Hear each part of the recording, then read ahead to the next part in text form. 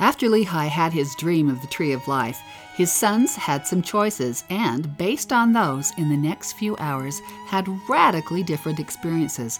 Laman and Lemuel went to their tent and fought about the meaning of the dream, and Nephi was swept up to a mountain and given a vision.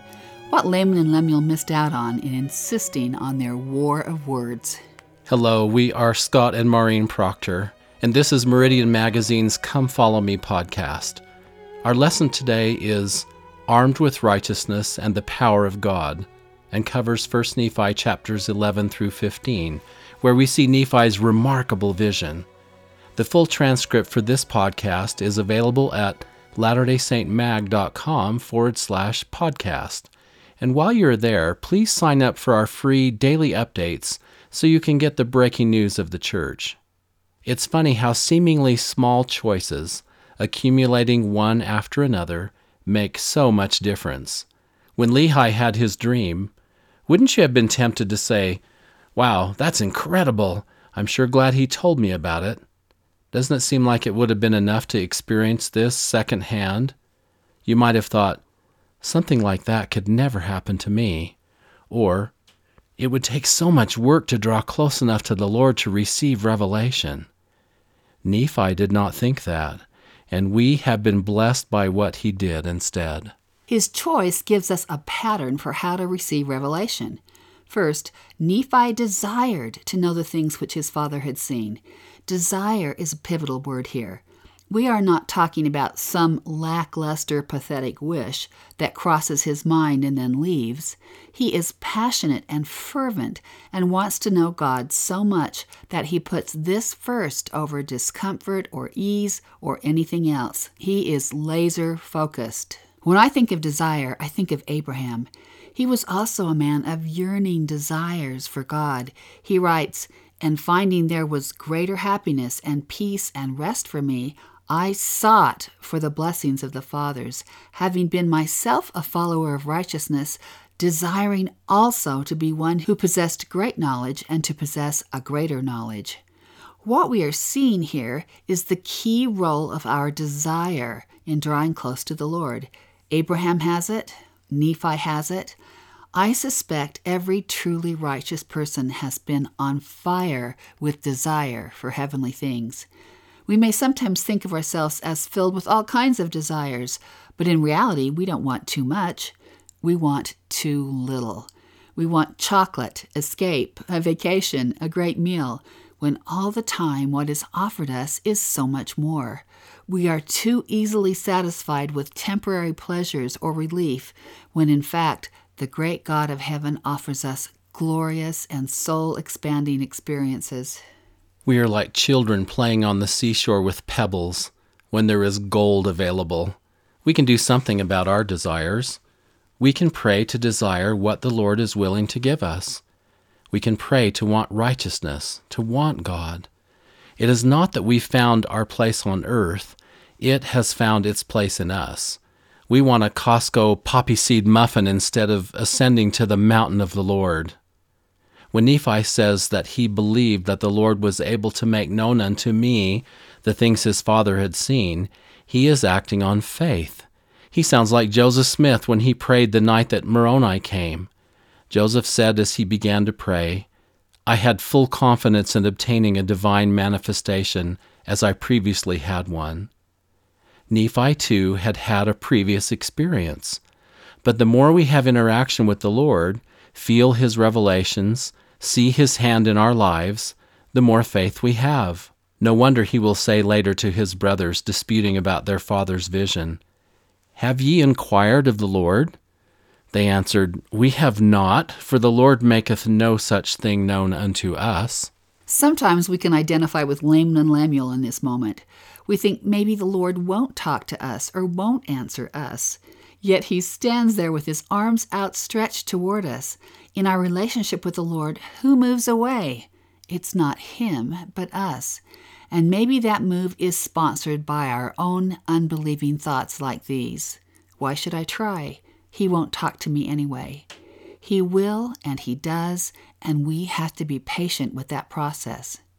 So Nephi has this glorious moment saying, As I sat pondering in mine heart, I was caught away in the Spirit of the Lord, yea, into an exceedingly high mountain which I never had before seen, and upon which I never had before set my foot.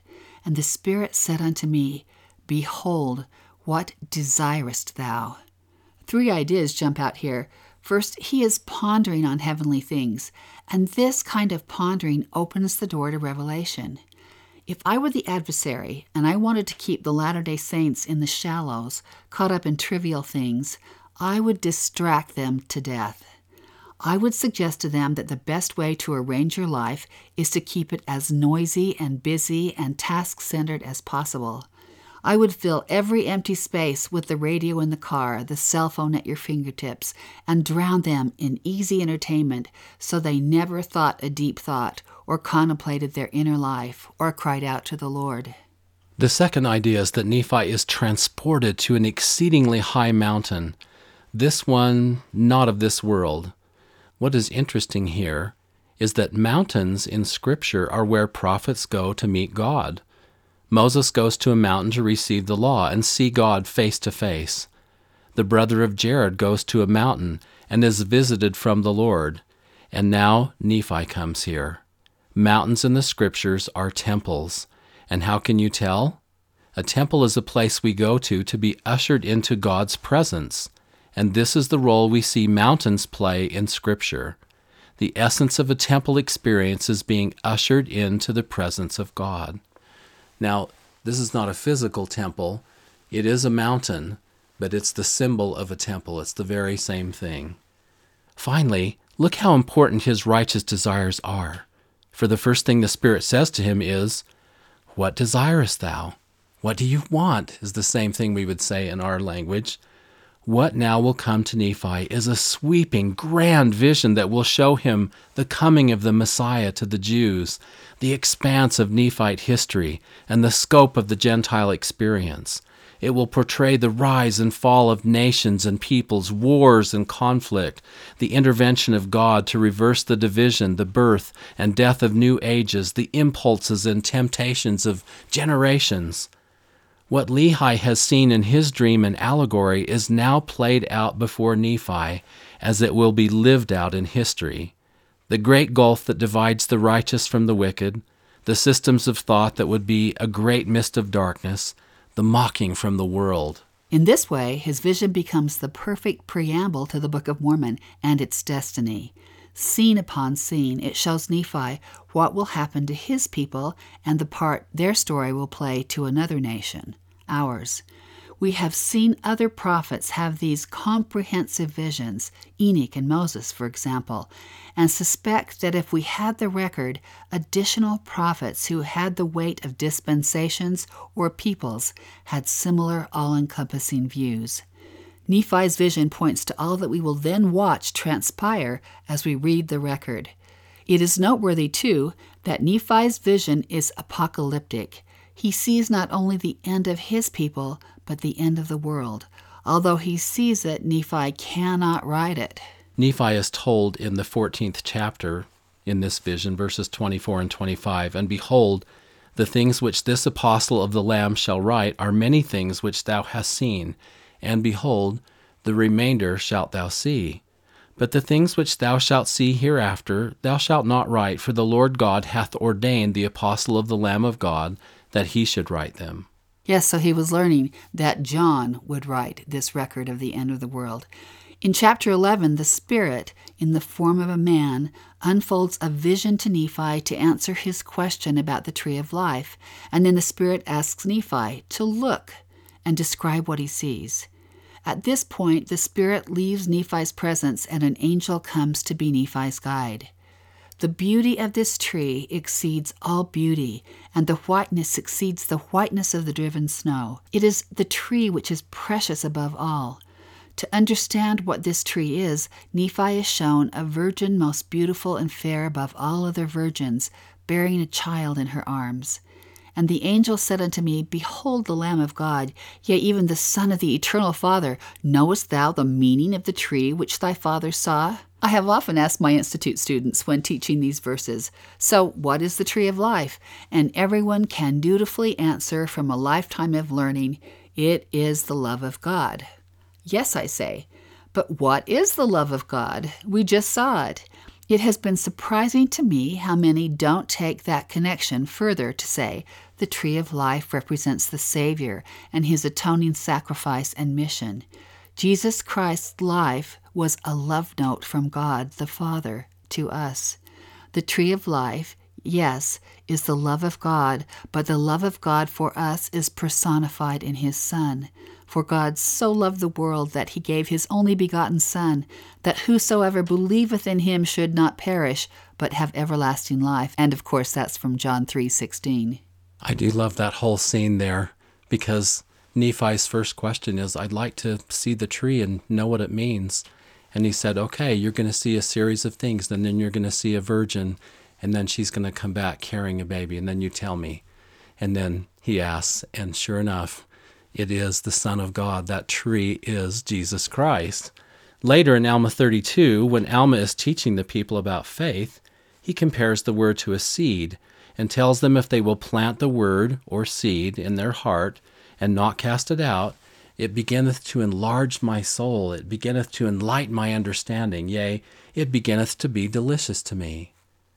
Now notice, what does that seed grow up to be as it is carefully nourished? It is the tree of life.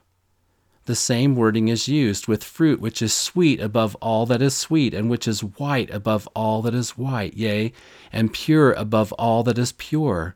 And ye shall feast upon this fruit even until ye are filled, that ye hunger not, neither shall ye thirst. As we align with him, the Lord, and his light becomes interlaced with our very nature and soul, the tree of life grows in us. The image is powerful, visceral. With this sweetness offered, who would choose anything else? Yet Nephi says that after Christ is slain, I saw the multitudes of the earth, that they were gathered together to fight against the apostles of the Lamb. Why? Why would anyone turn down a gift so sweet? It is because of the pride of the world, generations and multitudes that are in that great and spacious building, stuck on the search for self-importance, hoping to be smart and cool and intellectual, or powerful, or at least in with the popular crowd of any age. Seeking to control others because they have the answers. Their point of view will save the world. Humility has never been admired by this group. Mocking, disdain, pointing fingers, anything that can lift them above another is the way. That great and spacious building is a house of cards that will fall to destruction. Nephi sees it.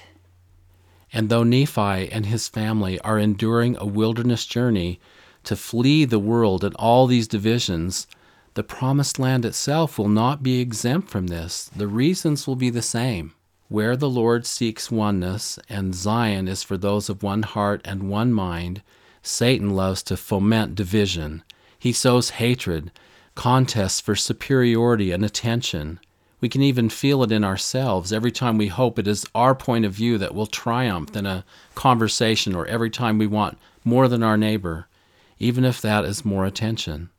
To his heartbreak, and we can feel it because Nephi is describing what he personally saw, he says, I beheld multitudes of people, yea, even as it were in number, as many as the sand of the sea, and they were gathered together to battle one against the other. And I beheld wars, and rumors of wars, and great slaughters with the sword among my people. And this continues for generations. The only people who are at peace are those who come to the tree of life, and the only nations at peace are those who do the same. Otherwise, war and factions and hatred and divisions dominate then and now.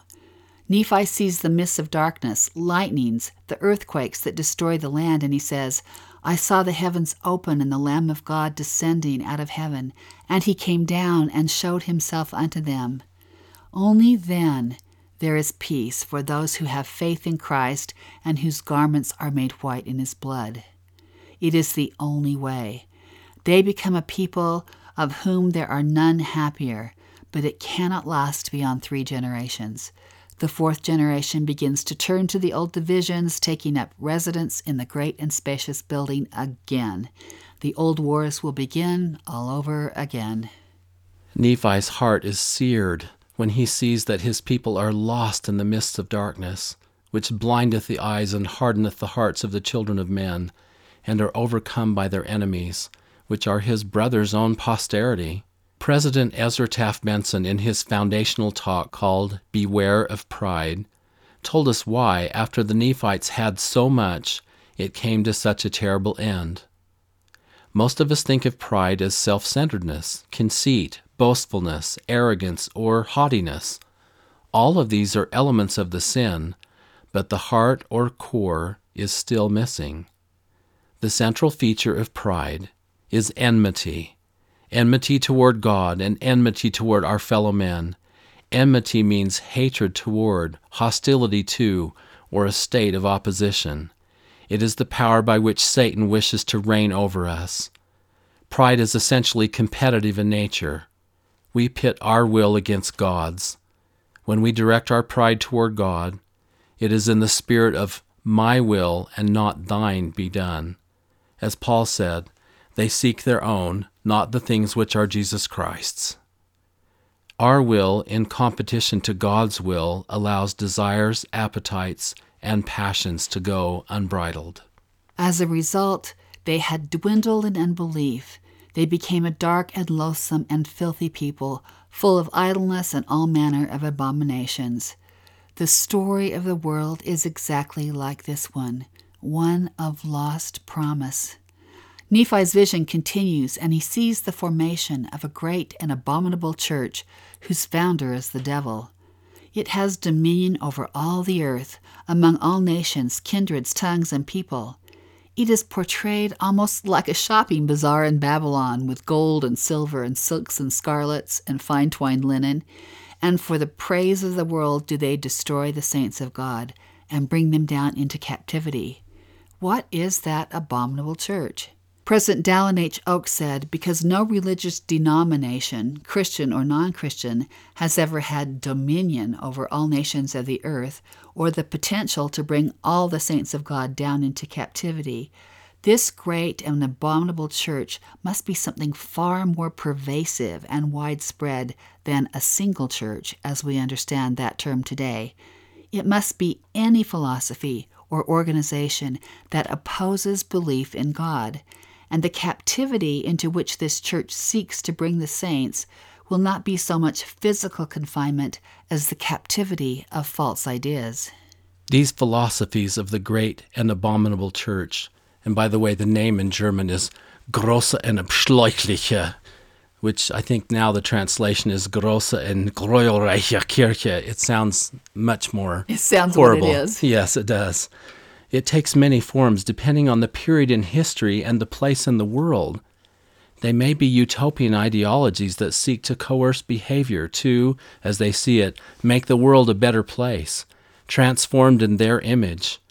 Communism and fascism were such ideas. These philosophies may be those that strip God of his true attributes and recast him as frightening and vengeful. Yes, we were just listening to a course the other night on the medieval world, and the professor said that if you lived then, you would have been terrified that when you died you were going to hell.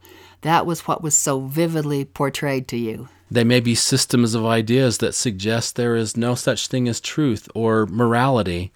They may be ideas that say man is the measure of all things and abandon the knowledge that there is any such thing as truth. Sounds familiar. Sounds like today. It does. The great and abominable church can take so many forms, but it does reflect its founder, the devil.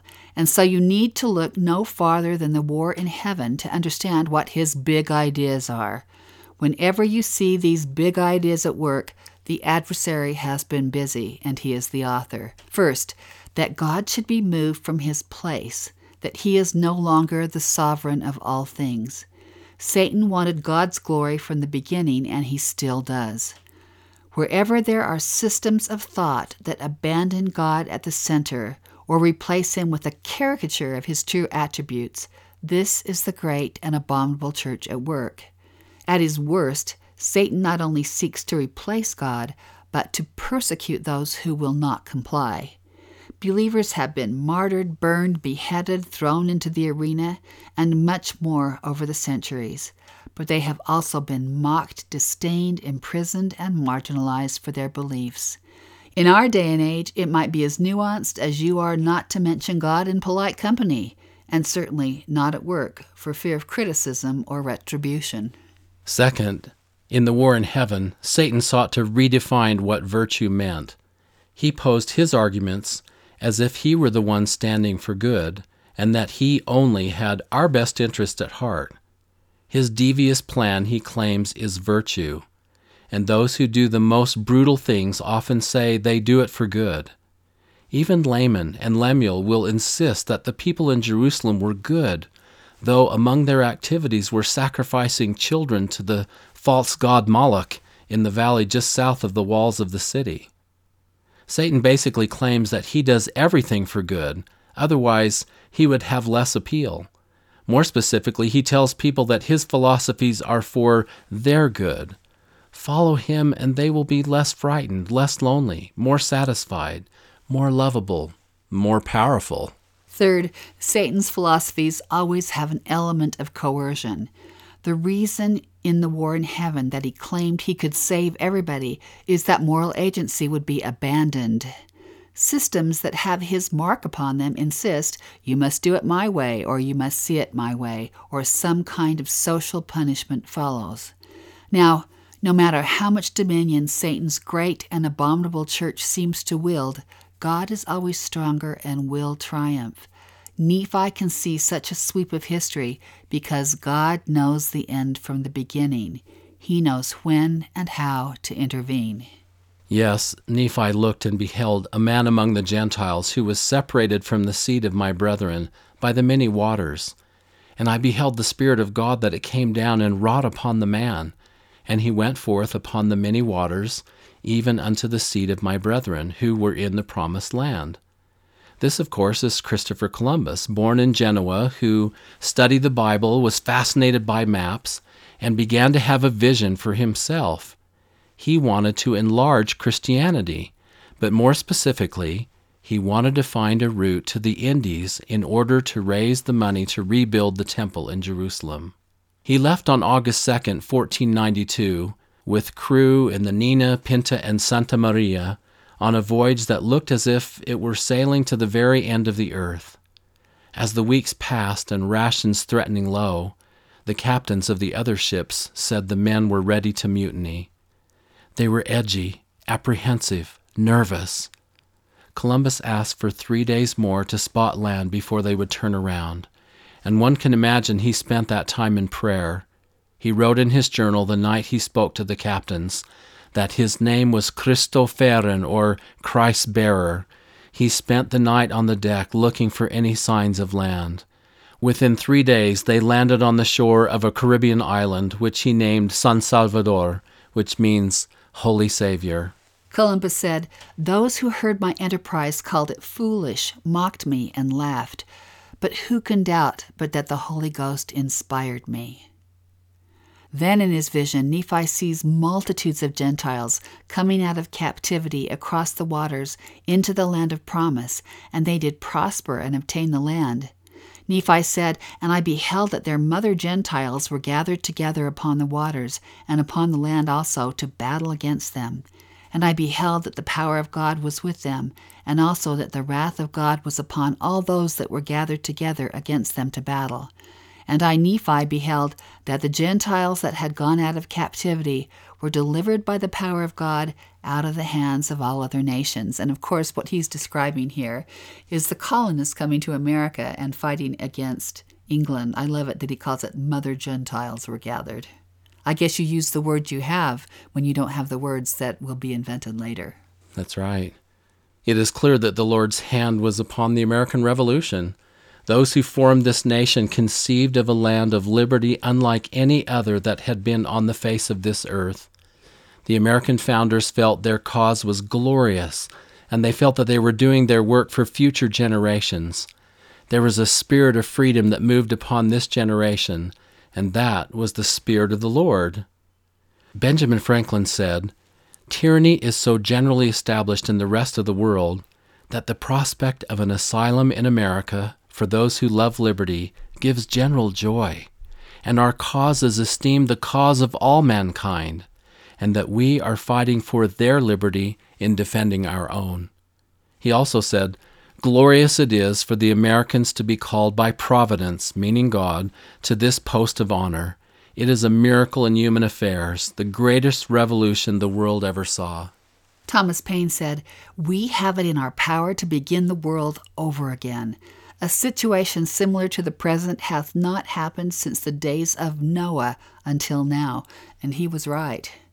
On July 1st, 1776, the Continental Congress was still in a quandary about whether they would declare independence from Great Britain. John Dickinson, a skilled attorney, stood and said to declare independence just now would be to brave the storm in a skiff made of paper. Then John Adams arose. We don't have the transcript of his talk before us, but we know that as he gave it, as he wrote later, he was carried out in spirit. It thundered and bolts of lightning struck outside the window as he spoke. He echoed what he had written earlier in a letter. Objects of the most stupendous magnitude, measures in which the lives and liberty of millions, born and unborn, are most essentially interested, are now before us. We are in the very midst of revolution, the most complete, unexpected, and remarkable of any in the history of the world. It was complete, unexpected, and remarkable, because the hand of the Lord was upon it, as Nephi tells us. It was God who delivered those patriots out of the hands of a superior army, and they knew it. We have record of George Washington calling for days of fasting and praying among his troops for the blessing of providence upon them. The spirit Washington felt was the one Nephi had witnessed in vision. Because of this vision, we need never wonder if this promised land has a unique mission on this earth and was specifically designed as the birthplace of the restoration. These Gentiles had a book that had proceedeth out of the mouth of a Jew. Of course, that is the Bible, which was not so big as the plates of brass that the Nephites had. Nevertheless, they contain the covenants of the Lord, which he hath made unto the house of Israel, wherefore they are of great worth unto the Gentiles. When the book had come forth from the mouth of the Jew, it contained the fullness of the gospel of the Lord. But for centuries before the American settlers brought the book with them to the new land, there were many plain and precious things that had been taken away, which caused an exceedingly great many to stumble. Nephi learned that the Lord God would not suffer that the Gentiles shall remain in that awful state of blindness because of those plain and precious things that had been removed. Instead, other records would come forth that contained those doctrines that had been lost, specifically the Book of Mormon. And in a day when the truthfulness of the Bible is trampled, one of the roles of the Book of Mormon would be to establish the truth of the Bible. Those Bible lovers who dismiss the Book of Mormon don't realize that the Book of Mormon is a second witness for the Scripture they love. And of course, other books would come, including the Doctrine and Covenants and the Pearl of Great Price, which would also be witnesses of Christ. Nephi is told, "For the time cometh, saith the Lamb of God, that I will work a great and a marvelous work among the children of men, a work which shall be everlasting, either on the one hand or on the other, either to the convincing of them unto peace and life eternal, or unto the deliverance of them to the hardness of their hearts and the blindness of their minds." Is the Book of Mormon that marvelous work? Yes, because it facilitates the work, but the marvelous work and wonder is even greater than the book. The phrase means the restoring of the covenant in the last days, the monumental building of the kingdom using the small things of the earth. It is the gathering again of the tribes of Israel with surging missionary work facilitated by the Book of Mormon and other Latter-day Revelation. It is the restoration of priesthood and revelation, all plain and precious things. As LeGrand Richards said, Joseph Smith or any other man could not have obtained all this information by reading all the books that have ever been written. In the face of it all, the wisdom of wise men does perish. In the last days, Nephi learns those Gentiles who shall harden not their hearts against the Lamb of God shall be numbered among the house of Israel. And there are, save two churches only. The one is the church of the Lamb of God, and the other is the church of the devil. Wherefore, whoso belongeth not to the church of the Lamb of God, belongeth to that great church which is the mother of abominations, and she is the whore of all the earth.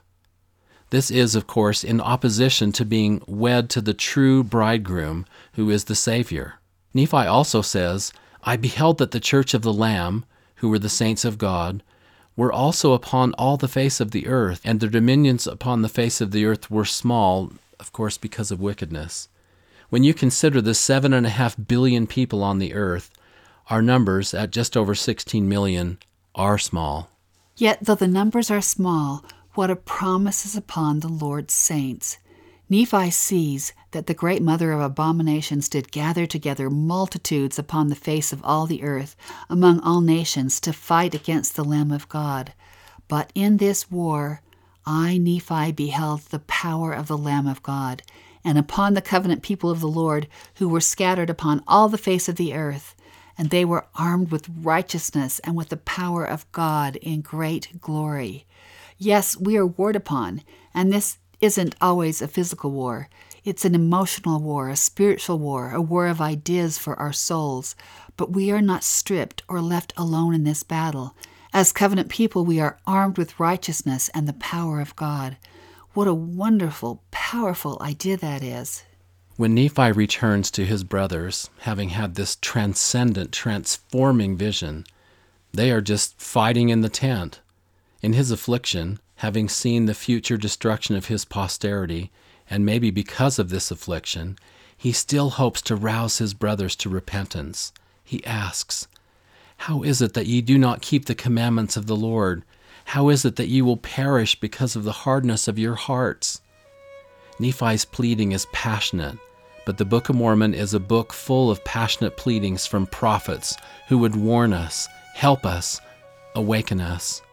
With all their souls, they are calling out to us, if we will only listen. You can hear their voices as if they were speaking directly to us, and in fact, they are.